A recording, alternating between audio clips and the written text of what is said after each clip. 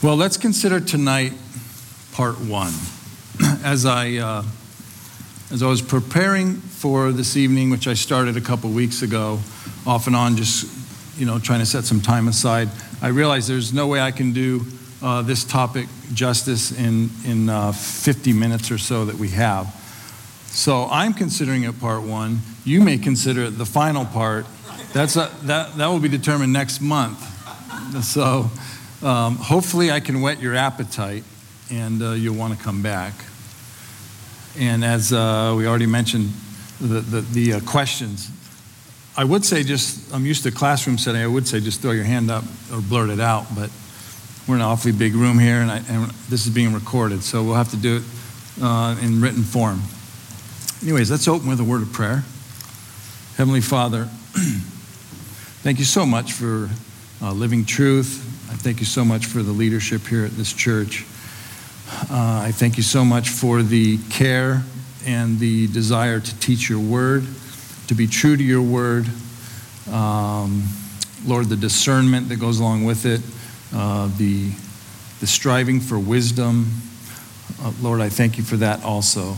And so tonight, Lord, would you use these few precious moments to instill a greater desire, maybe a renewed commitment to dig deeper into your word and to draw closer to you. And may you speak through me, and may I just sort of step out of the way and allow you to touch hearts and minds. We thank you for that. We ask this all in Christ's name. Amen. So this morning I came to church. Pastor Michael started going to different texts, and I thought, has he seen my notes? I was going to go to Deuteronomy 31. I was going to go to Joshua chapter 1. And I thought, well, I need to come up with some other texts, which isn't that difficult to do given the richness of our scriptures. So, anyways, and then I was thinking, boy, I'm new to a lot of folks and new up here. And a lot of times when you go hear somebody speak or teach or what have you, they like to open the teaching with maybe a story or a joke or something like that. It kind of breaks the ice. It relaxes the audience, relaxes the speaker. So I added a few slides that we're going to see that hopefully you'll get some enjoyment out of. But our topic for tonight is sola scriptura. And like my wife said, what is that? And is anybody else going to know? Well, sola scriptura simply means the scriptures, and it's a Latin terminology, the scriptures alone. Sola scriptura, the scriptures alone. And so this morning we had on our slide, Pastor John was up here, and I think it read, is the Bible enough? I think that's what it said, is the Bible enough? Something like that. Well, I'm going to read from Psalm chapter 119, and just a few verses, but keep your eyes and ears open for certain words like testimonies, precepts, statutes, commandments, rules, ways, law. All of those refer specifically to God's word.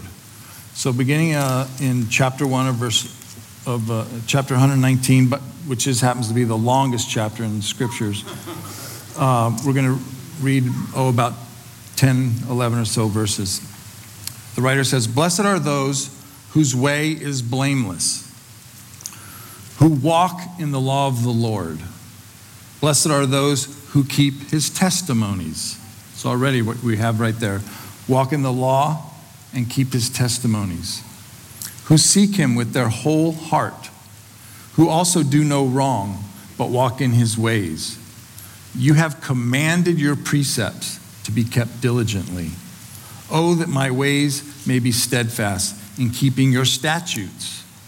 We have statutes, we have precepts. Then I shall not be put to shame, having my eyes fixed on all your commandments. I will praise you with an upright heart when I learn your righteous rules. I will keep your statutes. Do not utterly forsake me. How can a young man keep his way pure? And here you could substitute young man, young woman, person, etc. How can a person keep his way pure? By guarding it according to your word. With my whole heart I seek you. Let me not wander from your commandments. I have stored up your word in my heart that I might not sin against you. So let me ask you, is the Bible alone enough? Of course it is. Yes, it is. And we have donuts out here, and we have, oh, my time's not up yet, right? Yes, of course it is. And when we're speaking about what we'll speak about tonight, which is that which is sufficient for living the Christian life, the scriptures are alone sufficient. So as I mentioned, Andy, my clicker's not on.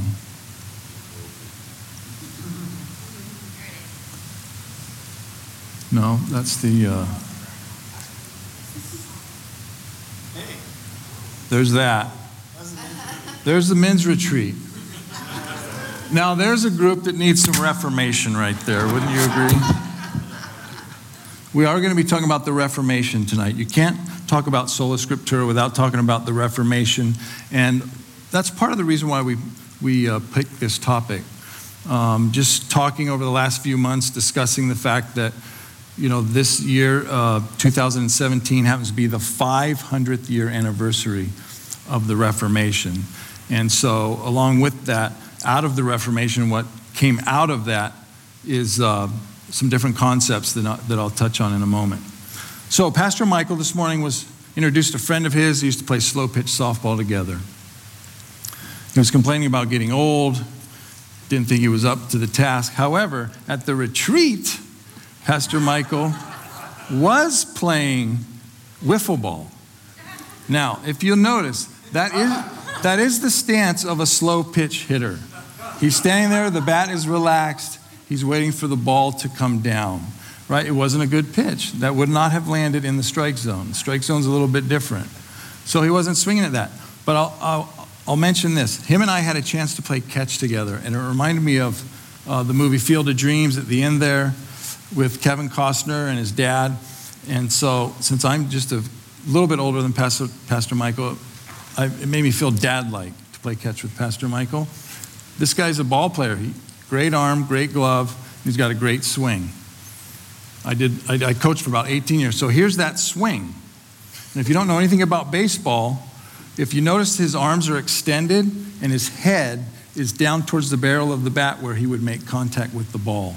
So he's got a very good swing. His hips are turning. His back foot is turning. There's just one slight problem. The ball. The ball is right there. So, you know, I'll give him this, though. You know, a softball's a little bit bigger than that wiffle ball. So, he has a good golf swing. I know that. I've heard that. I haven't played with him. So anyways, that was, I'm not a good storyteller or have an abundance of jokes like some people who just have all kinds of funny things to say. So I picked these slides out that Pastor John sent to all of us. I thought you guys would get a kick out of that. I wasn't sure if you'd be here though. So I'm glad that Pastor Michael was here. So as I said, the 500th year anniversary of the Reformation. So tonight is going to be a little bit of history. We're going to talk a little bit of history. We're going to talk about what that sola scriptura actually means. And I want you to keep a couple things in mind. When you say sola scriptura, think of this. Think of authority. Think of sufficiency. Okay? Authority and sufficiency. Because that's really what it's rooted in. It being the quincentenary, we're going to have to talk a little bit about the Catholic Church. We're going to have to talk, obviously, about Martin Luther. And we're going to have to talk about what it is that what he did on October 31st of 1517. And then in our next session, we'll attack the scriptures. We'll look at the arguments. We'll provide a rejoinder. So we're really setting it all up tonight. Now, why study church history? Well, for one thing, we're inheritors. We are all inheritors of the past. And so it's good to study church history. And if you think about it, we're only going back 500 years. That's only 1/4 of church history. So we're inheriting 2,000 years of church history. The early church, we're indebted to the past, and we're indebted to the early church fathers for a lot of things, including the way they hammered out our thoughts and how we think about what it means for Christ to be fully God and fully man. We're indebted to them for our ideas about the Trinity. We're indebted to them for the creeds. We're indebted to them for the initial sort of missionary thrust and push in the early 2nd century, which really grew the church and spread the gospel. So it's good to look at church history. I didn't study it in school. I wish I had. I really enjoy it when I get a chance to do some reading in it. So I'm not going to consider myself a historian, just an interested sort of bystander. And hopefully some of that can rub off on you this evening. So, along with sola scriptura, a lot of people think that term in itself was sort of the impetus by itself for what Martin Luther did.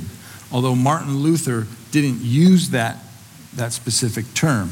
In fact, there are 5 solas, probably weren't fully put together until around this past century, until the 1900s. And the 5 of them are sola fide, if you're writing any of this down. I'll be throwing a lot of information, so if you like learning and you want to write down, you can write. Sola fide, which means faith alone. Our salvation is by faith alone because of grace alone. Sola gratia, Gratia, sola gratia. So you have sola fide, sola gratia, sola scriptura. Then you have solus Christus, which is by Christ alone. Solus Christus, by Christ alone. And then soli Deo, to God be the glory. Gloria. Soli Deo Gloria. All for God's glory. So we're saved by grace alone, through faith alone, in Christ alone, to the glory of God alone. And it's all rooted in the scriptures alone. So those are the 5 that people identify with the Reformation. Now, what exactly do we mean? Let's break this down a little bit further. What do we mean by sola scriptura? First of all, sola scriptura is recognized as sort of the formal or first cause of the Reformation. When it's all boiled down, it comes down to authority. Is it Scripture alone, or is it Scripture and? Scripture and church tradition, Scripture and papal or the Pope's authority, Scripture and the teaching magisterium of the Catholic Church, or is it Scripture alone? So this is sort of the formal cause or principal cause of the Reformation. Now, because of that, and because of our position, and if you didn't know it already, our position is only Scripture. We're in an irreconcilable impasse, it seems.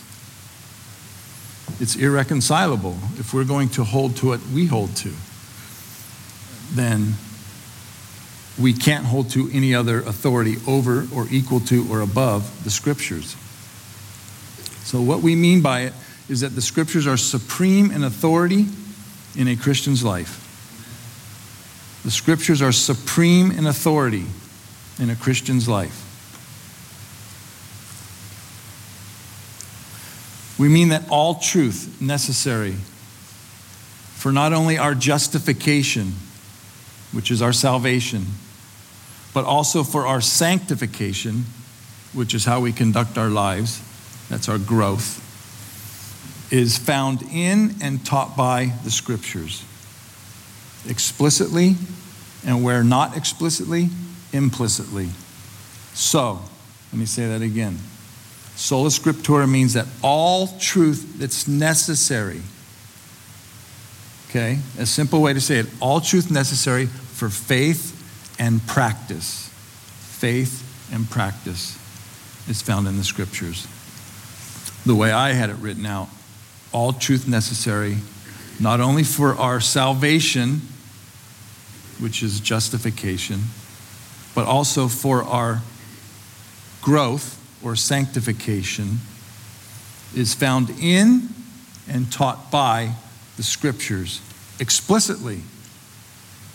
And where not explicitly, implicitly. And the reason I make that distinction, because the Reformers also recognized a principle called the perspicuity of Scriptures. And all that means is they are clear. The Scriptures are clear. Anybody could read the Scriptures and understand what is necessary to be saved. Anybody can read the Scriptures and understand what it means to give God glory in how we conduct our lives. So the Scriptures are clear. They're explicit. So the Scriptures are our highest standard for truth. They are our highest standard for truth. They reveal to us infallibly the things we need to believe in order to be saved, and all that we must do to glorify God. So the Scriptures are our highest standard for truth. They reveal to us infallibly, that means without error, without mistake, the things that we need, you and I, to believe in order to be saved, and all that we must do to glorify God. So they are authoritative and they are sufficient. They are all we need for faith and practice. Authoritative and sufficient. Now, you may be asking, what about this or what about that? So Sola Scriptura, here's what it doesn't mean. Okay? It does not mean that only the Bible has truth in it. In fact, most of the truth, like if you told me what you had for breakfast and said that's true, right? Most of the truths that we know and accept and believe about the world are not in the Scriptures. That's why I said faith and practice. They're sufficient and authoritative for faith and practice. But it doesn't mean there's not other truth. So don't make that mistake. Of course there's other truth. Sola Scriptura also, in tandem with this, doesn't mean that we reject general revelation. Okay? If the Scriptures are special revelation, then what we see in the cosmos is general revelation. The truth about God is revealed in the heavens above also. In fact, all truth is God's truth. Ask any Christian who happens to be a biologist or a physicist or a chemist or an engineer, and just the way the world operates. Anything true about the world points to the God of the Bible. So Sola Scriptura does not negate the truth of general revelation, God's creation. Did I lose that? You guys can still hear me. I must have small ears or something.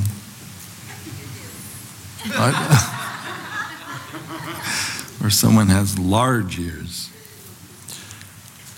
Sola Scriptura also is not a denial of Christ, who is the Word of God, the living Word of God. Sola Scriptura is not a rejection of church authority, okay? There is church authority. There's church authority in this church. God, through Scriptures, has commanded, right, authority. We have pastors and teachers and elders. So sure, there's a lot of authority dispensed through the church.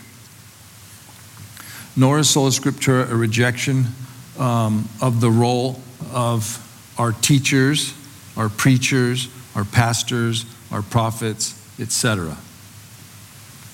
That those people are gifted, right? We learn about the gifts of the Holy Spirit.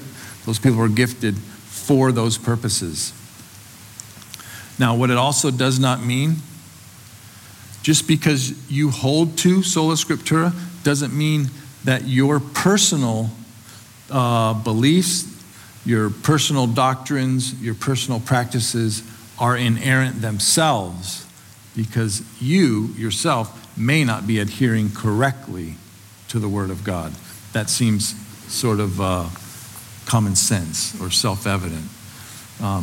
Just because the Word of God is infallible and inerrant doesn't mean that our interpretation or application always is also.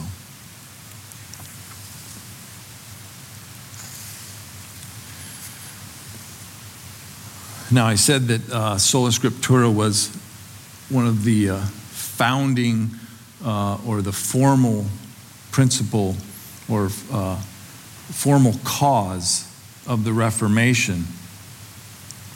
There was a second idea that if you boiled it all down, there's a second idea that parallels that came out of the Reformation.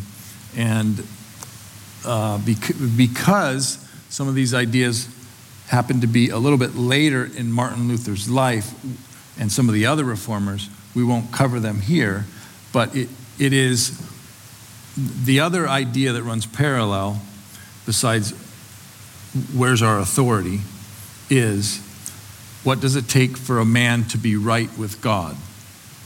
And I've already touched on that when I said sola fide and sola gratia. So what does it take for a man to be right with God? And the reason why that was so important is because of what was being taught in the church at that time. So if the formal cause is Sola Scriptura, what is the material cause? Well, we should all know by now. Martin Luther was the material cause, the instigator, so to speak. Now, there were other reformers, and there were plenty of them that even came before Martin Luther. All throughout church history, there were people trying to reform it or bring it back to, or more in line with the Scriptures. It just so happened that it was at this point in history that God used this quirky man to bring about his purposes. So I want to show you a couple maps just to give you an idea of where we're talking about. This is a map, obviously, of Europe. Germany's about smack dab in the middle. Let me go back real quick. So Germany is right here. And so here's a map of modern day Germany with some towns. Now, I got this particular one. This being the 500-year anniversary, there's maps that show you can take tours. You can go with like tour groups and stuff and visit the different locations and things and kind of reenact some of the things that happened all those years ago. So this map happens to be pretty good because I'm going to talk about a few things. Martin Luther, well, he was born in Eisleben, right here, in 1483. He died in 1546. The only two people in history who've had more text written about them is the Apostle Paul and our Lord Jesus Christ. So Martin Luther has had more books written about him than anybody else besides those two. He went to school in Erfurt. You see it right there, right near where he was born. Right here. His dad wanted him to be a lawyer. extremely bright kid. His dad wanted to be a lawyer. He graduated with a Master of Arts in Logic, Grammar, Rhetoric, and Metaphysics, which is philosophy, in 1501. In 1505, he was caught in a thunderstorm. This is an interesting story. He's caught in a thunderstorm. He's scared. Lightning strikes near his horse. I think he's thrown off the horse. He's scared for his life. And he cries out to St. Anne. I don't know why St. Anne or what patron saint she was. Now remember, Martin Luther is not yet, but he's going to be, but he is Catholic, okay? He was raised in a Catholic home. So he cries out to St. Anne and says, spare me, get me out of this situation, get me out of this storm, and I will devote my life to the Lord, and I will become a monk or a priest. And sure enough, he keeps his word, much to the chagrin of his father, who wanted him to be a lawyer. And he enrolls in a monastery. He's ordained. And then he enrolls again at the University of Wittenberg. University of Wittenberg, he received his doctorate and became a professor of theology in 1510.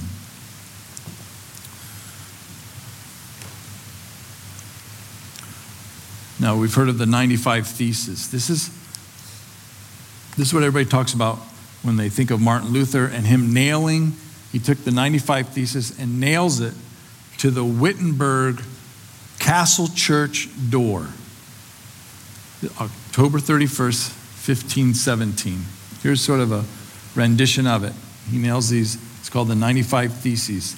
They were 95 academic statements. Okay, they were statements that he is proposing to have a debate on, an oral debate. Now, the church door, because this is the main church in the town square, the church door would be like our current day Facebook.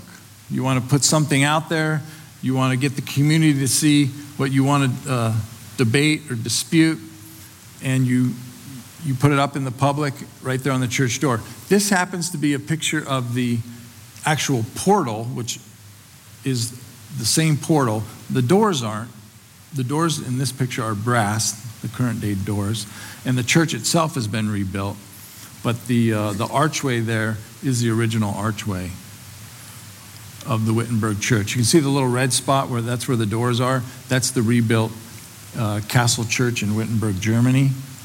And there's a close-up of the brass doors. Those brass doors have all 95 statements written on them.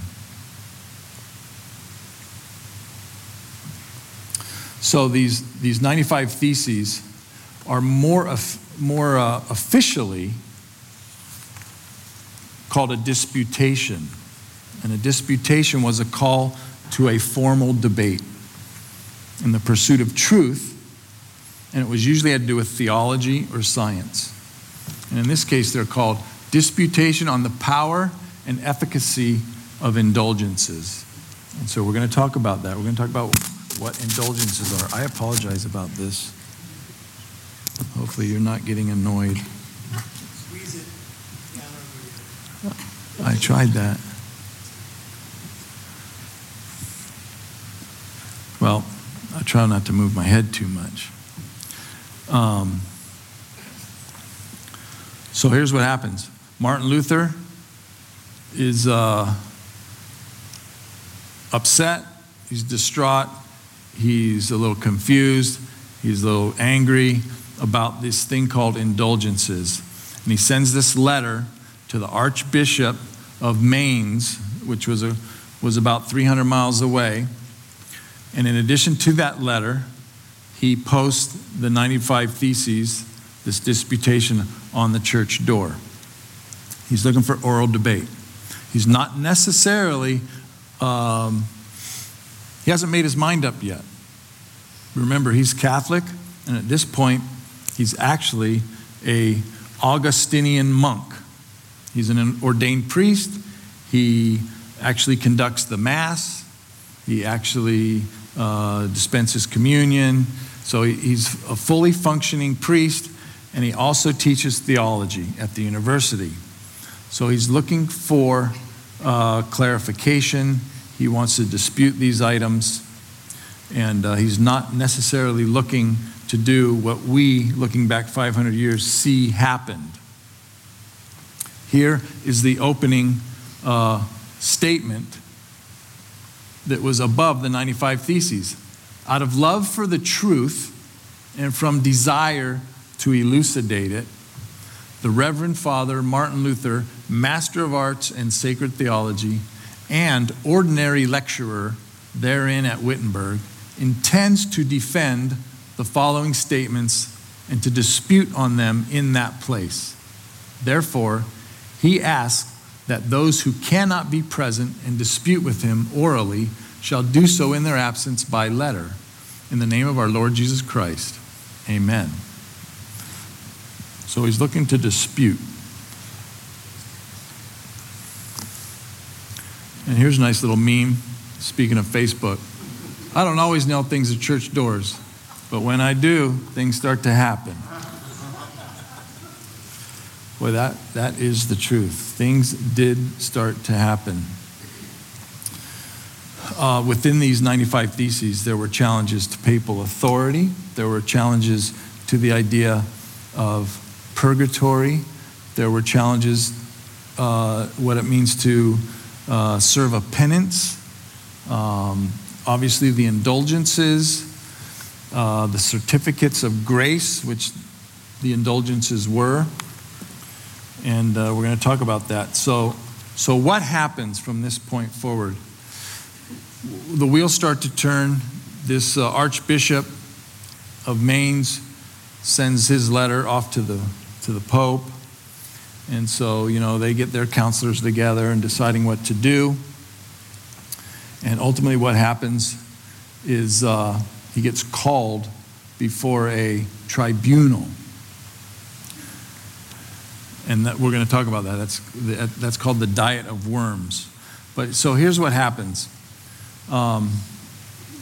This guy right here, John Tetzel, he was not an Augustinian, but a Dominican friar. He was given permission to sell indulgences. I'm going to explain to you what indulgences are in a second. But he couldn't sell them in the region where Martin Luther was, where Wittenberg was. Now, during this time, this was called, it wasn't Germany, it was the Holy Roman Empire. The Holy Roman Empire had lots and lots of mini estates. We would think of them as counties. We would think of them as provinces or territories. So there's all these different territories, and all these territories have their different little rulers and stuff. Now, there were 7 key rulers. They were called electors. An elector was someone who could elect the emperor. So only 7 people were able to elect the emperor. And these provinces had, pulled a little more weight. Well, Wittenberg was in a province. Frederick III was the head of this province. And the Archbishop of Mainz, it was a different province. And here's what the situation was. This man, John Tetzel, was given permission and was working in conjunction with this archbishop to sell indulgences in order to raise money to pay for the building of St. Peter's Square in Rome. It's still there today. One of the most magnificent man-made structures on earth. Well, it was very expensive. Catholic Church needed money. This was a easy way to raise money. And here's what happens. I'm gonna have to. I was raised Catholic. Excuse me. So I'm going to explain a little bit of Catholic theology to you. In Catholicism, they have 7 sacraments. We recognize 2 sacraments or 2 ordinances. We call them baptism and communion. Okay? Catholic Church recognizes 7. One of them is called the sacrament of penance. or confession. If you've heard of confession, or if you've ever seen a movie, if you weren't raised Catholic, but you know what's going on, there's a priest who sits in this little room and someone comes in, closes the door behind him, and they sit and they face each other through a screen, and the one person confesses their sins. That's the sacrament of penance. Now, with penance, you are given absolution. Absolution is when your sins are declared forgiven by the priest. But in order to get absolution, you need to do something. We call that penance.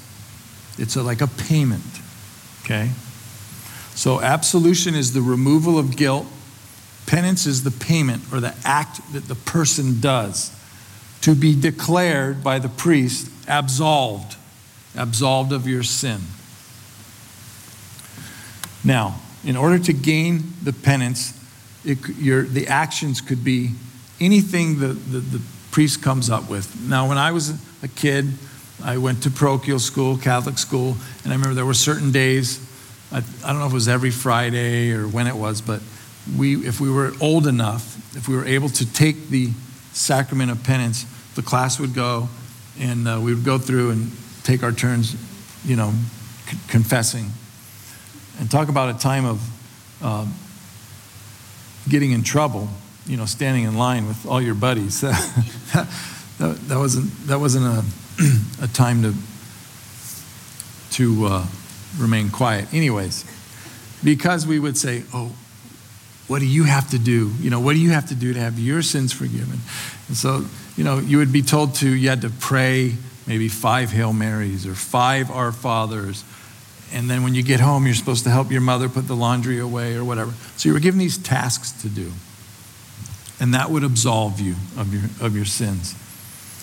Well, here's what was happening with the indulgences. The other thing is purgatory. Does everybody know what purgatory is? Purgatory is the place where people go. It isn't heaven and it isn't hell, but it's there for people to work off those sins they haven't been fully absolved of. So if you haven't been absolved of sins when you die, you go to purgatory. You do penance in purgatory. You actually do penance there. One of the penances that you do is suffering. You suffer. That's part of your penance. And given enough time, you're finally absolved. You leave purgatory and you live eternally in heaven. So, indulgences were like little receipts, like pieces of paper that you were given. So this man, John Tetzel, was going around the countryside selling indulgences. Now, you could buy them. You could buy them either for your own sins, okay, or you could buy them for a deceased loved one's sins who happen to be in purgatory. And then based on the authority that the Pope had delegated, your loved one who was in purgatory could be released from purgatory by you buying these indulgences. So you could speed up their time in purgatory and get them out of purgatory if you spent enough money. Well, this not only didn't sit well with Martin Luther, it obviously didn't sit well with lots and lots of people, peasants. And because Tetzel couldn't sell indulgences in the province where Martin Luther was, in Wittenberg, people from Martin Luther's province would cross over and go and give their money and to get their loved ones out of purgatory and buy their indulgences in another province. So this was the reason for the 95 Theses. This was the motivating factor, because Martin Luther saw what was happening and he knew that it was exploitive, to say the least.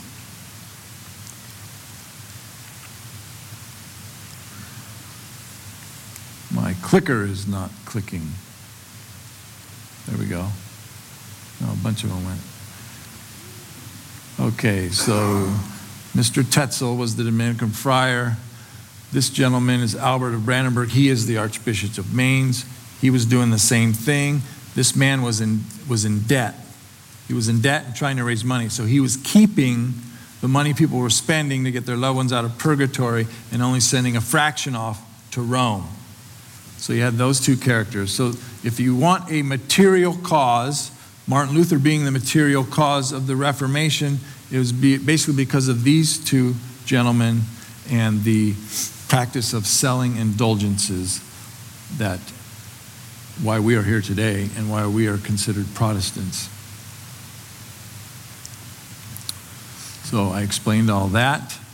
And this was the saying that people would say, or Mr. Tetzel would say, as he would go around. As soon as the coin in the coffer rings, as they would drop their money in, the soul from purgatory heavenward would spring. Or, I mean, just atrocious. I mean, terrible to play on people like that.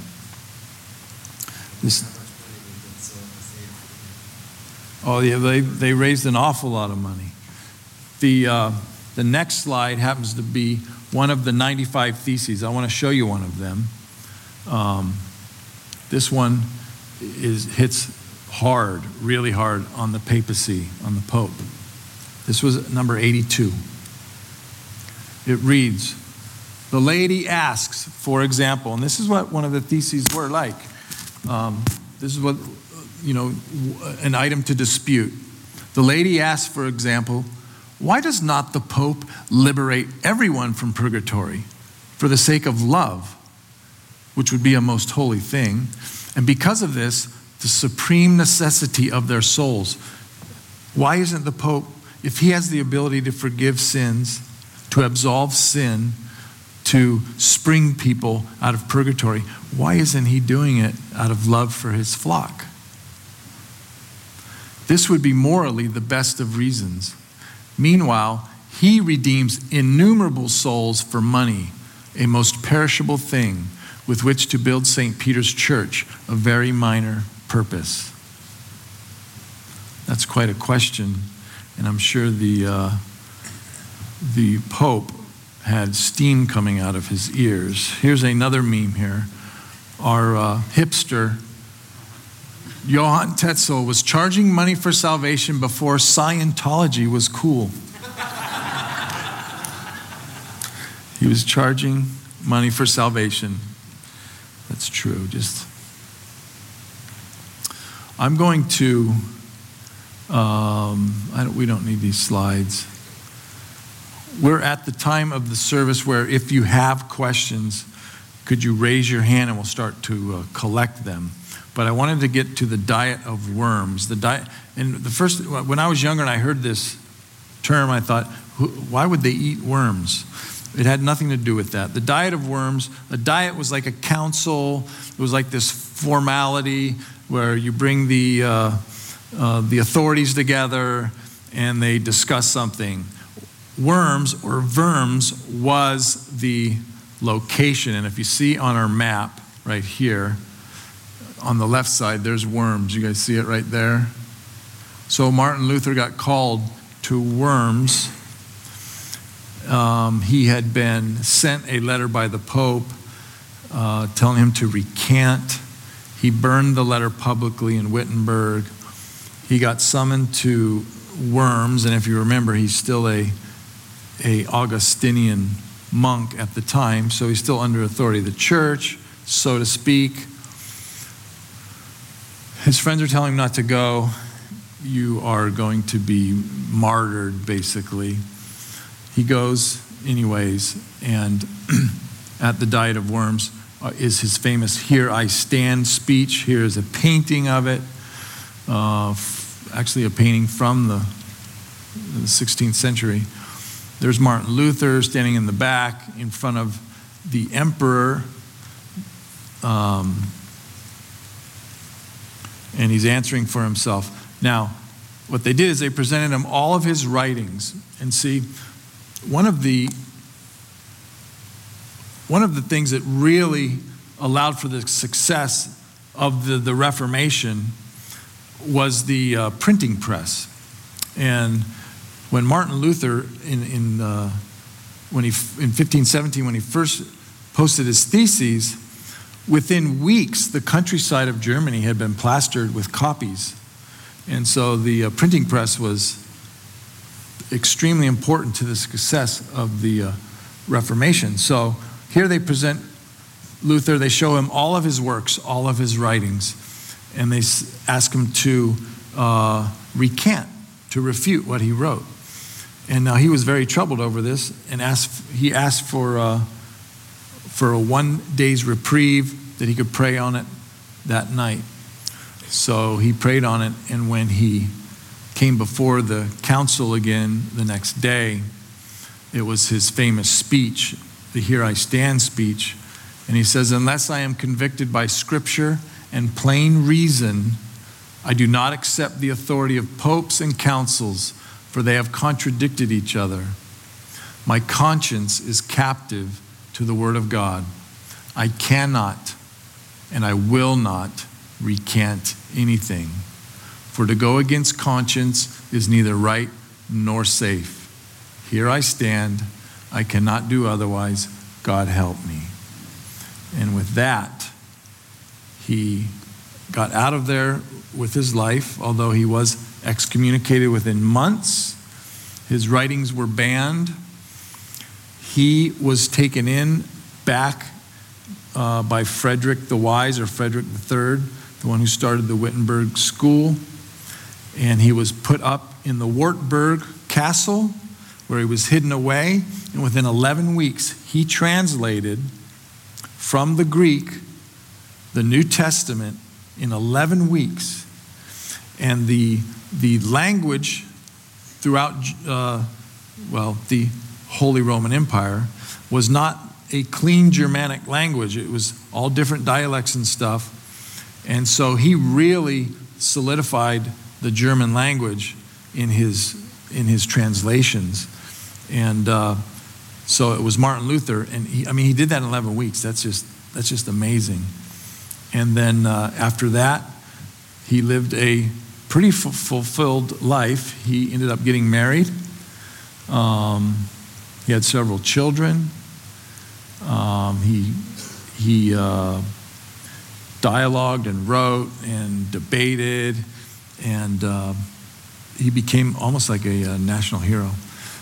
But so what we're going to do next week or next month is we're going to go into the scriptures, and we're going to look at the arguments used by both sides, and we're obviously going to resoundingly defeat the idea that papal authority, church tradition, magisterium of the church are on equal par with God's holy scriptures.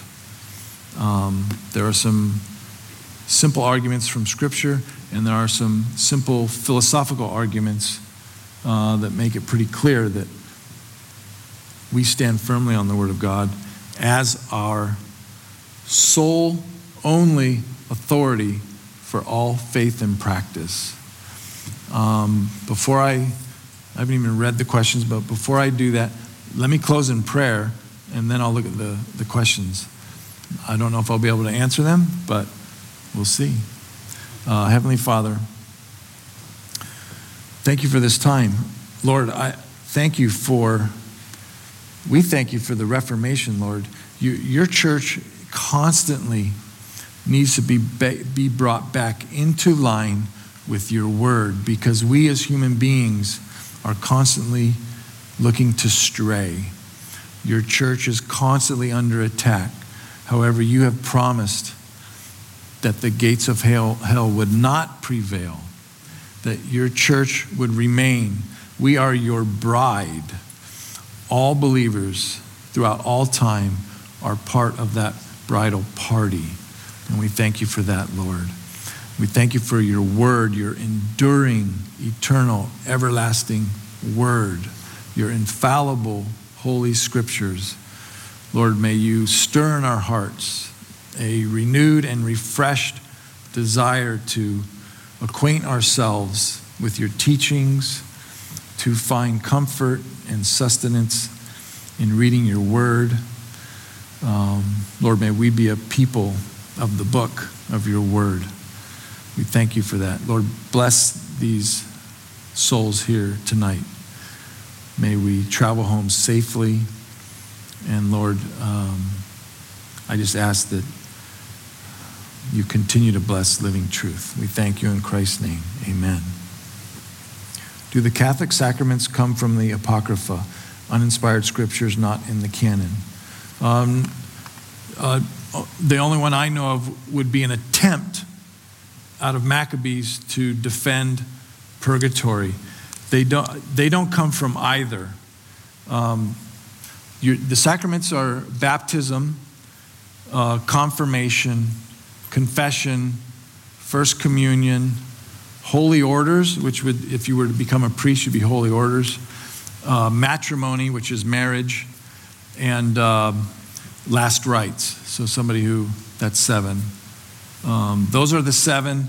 It's not that they're defended scripturally either in the 66 books of the Bible, nor in the Apocryphal writings, which are not in our Bible. It's just that they've attributed them, or they just call them sacraments, as if they are some means of God meriting favor. See, in Catholic teaching, you're not justified by faith. In a way you are, but the grace that you receive can be given out in different measures, and we cooperate or we work with it. And by participating in the sacraments, those are means of being given grace. So, yeah, it's not that they're founded on Scripture nor apocryphal writings. It's just that's what they call them because of church tradition. Is there any prophecy in the Scriptures about the Reformation? I do not believe so. Are there any that we could look at and sort of impose it on the Reformation? I don't know. Pastor Michael, do you know of any prophecies regarding that would be speaking about the Reformation? When the Scripture speaks about a famine for the Word of God, and speaks about man-made tradition being elevated above the Word of God, Jesus' direct interaction with the Pharisees, you've elevated the tradition of men above the Word of God. Those would be scriptures that I would say are germane. Germane, yes. Topic. Right. No, not necessarily. Certainly applies. Certainly applicable, and which shows the need that we need to ever be sort of reforming. I mean, ourselves, aren't we always doing that? Or shouldn't we always be doing that? Don't we find ourselves in stale periods, and then we're like, want to redouble our efforts. We want to sort of reform ourselves individually. Lord, help me. The week got away from me. Oh my gosh, I haven't even opened the Bible for the last 9 days. We're always thinking that way. That's just like an individual reforming. These are good questions. Were there other priests that were also questioning? Absolutely. I don't know how many. There were other priests. Martin Luther had several allies. Melanchthon was one.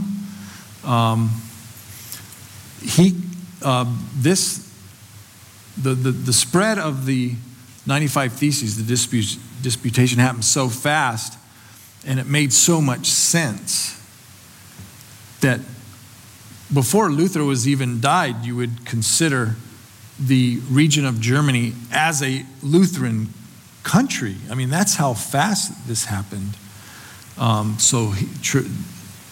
Many allies, for sure. He was not all alone.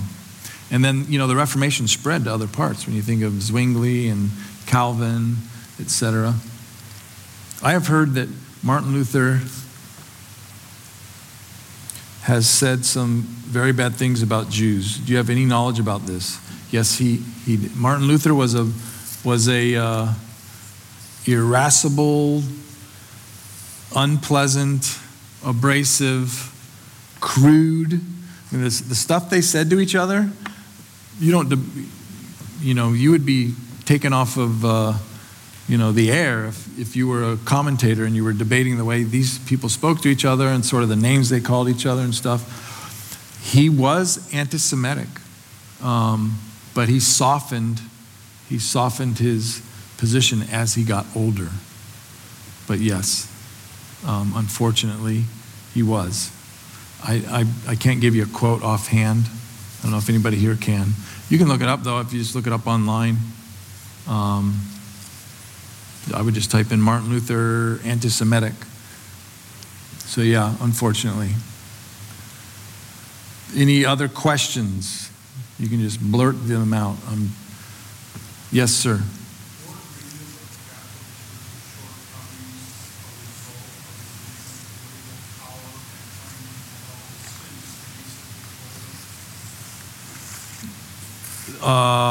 Wasn't that part of their problem or their? Oh, for sure. Oh, absolutely. There was always that tension.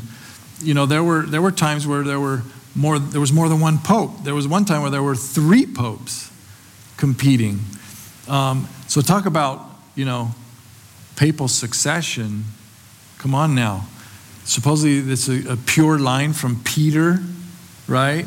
Pastor Michael even referenced the Matthew chapter 16, I believe. Upon this rock. Supposedly there's a line of popes that go directly back to Peter. But then you see all this stuff that happened politically, yes. There was always that blend, right, between supposedly politics and church and not combining the two. So for sure. Joe, I know there's been a movement of popularity towards the Greek Orthodox Church. We've dealt with some of those questions on the Bible Answer Show. Right. Is there a parallel track that you would bring up, similar arguments from Greek Orthodox folks who are saying church tradition and authority is still largely vested outside the Scripture? There is a very good, yes, there are tremendous parallels. And it will be next month where it will be much easier to. Next month will be like the arguments, how we argue for sola scriptura versus scripture and tradition, things like that. So the philosophical arguments are the same, and even scriptural ones. And there has been a movement from evangelicalism, and this has been going on for maybe 30 years now. There's been a sort of this trickle of individuals from scholars to laity going supposedly back to Rome or to Eastern Orthodoxy. And I think some of the fault lies within American evangelicalism and I think we haven't paid enough attention. We haven't given enough attention to church history. We have sort of downplayed the aesthetics involved. A lot of people are drawn to the ornate, to the beauty, the architecture, the traditions, the bells and whistles, so to speak. I've been to a Catholic church maybe 3 times in the last, 25 years. And I reminisce. I could never go back to Catholicism because I completely disagree with the Mass. I completely disagree with the justification.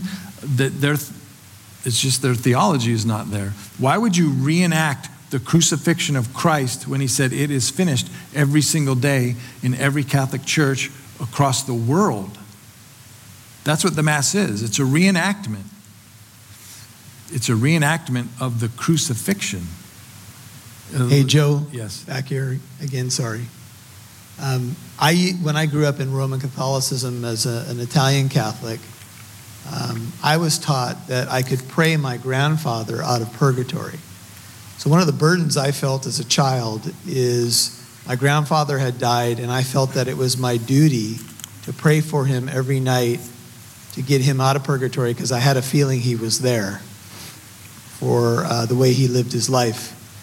And I felt guilty if I forgot to pray for him. And I felt that burden because I was taught that that's where he likely was. So I think, there's a lot of emotion that goes with this too, because Right. you feel like, I might have a loved one in purgatory and it's my duty to pray them out. And that put a lot of burden on me as an individual, as a kid, when really his salvation had nothing to do with me. So I think that's something that That's resonates terrible. some. Yeah. But, That is, you're right. And it's not, and what, the Catholic Church has made reforms, and there was even a counter-reformation that happened over about 15, 20 years, where they met at different times and stuff as a response to the Protestant Reformation. And even since then, even since the Trent, they had Trent II in 1966 or something. So there was pressure put back there, and there were reforms. So yeah, I couldn't go back, but I see why it's attractive for some people. I do see why it's attractive. The liturgy, you read, you stand up, you sit down, you kneel. So yeah, and I do. I think some of the architecture is beautiful. We've seen pictures of the churches and stuff, and so that there has been that movement. But there are good arguments in our defense. Yes. The liturgy, supposedly the Eastern Orthodox or the Catholic Orthodox Church, they believe that their liturgy was written by James, the brother of Jesus. Do you know anything about that? I don't. So what? Deborah said that she thinks the liturgy in the Eastern Orthodox Church was written Yes. by James, the brother of Jesus. That's what they state. That the liturgy was actually written by James, the brother of Jesus, and so that is one of the church traditions that they go by, that makes them,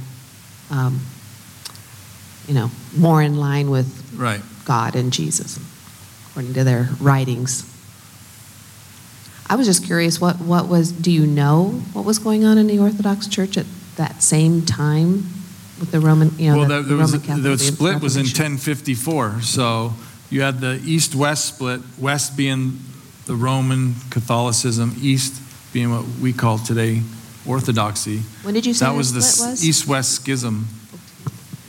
Yeah, so 1,000 years ago, basically.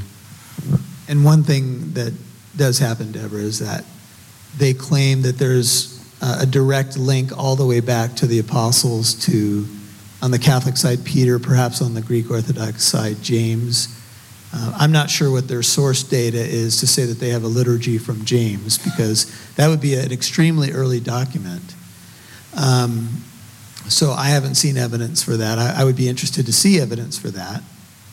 But that's the argument, and because of that, they say that there's a purity in what they do and how they worship. But I would just say to you that what we know of early church worship was actually that it was patterned more after the Jewish synagogue, because the first Christians were what? Jewish. So the pattern of call it a modern Protestant church service is patterned, in my view, more after what I know of a synagogue service than it would be a liturgy. I'm not saying that there's not beauty to the liturgy, and I just want to go on record, since I'm talking right now, that I think there's many wonderful born-again people in the Roman Catholic Church and in Greek Orthodoxy. But I would say, despite some of the things that I would personally have some issues with. So I'm not, we're not saying, and I think we all would agree that, there's not saved people in those churches. I think they are.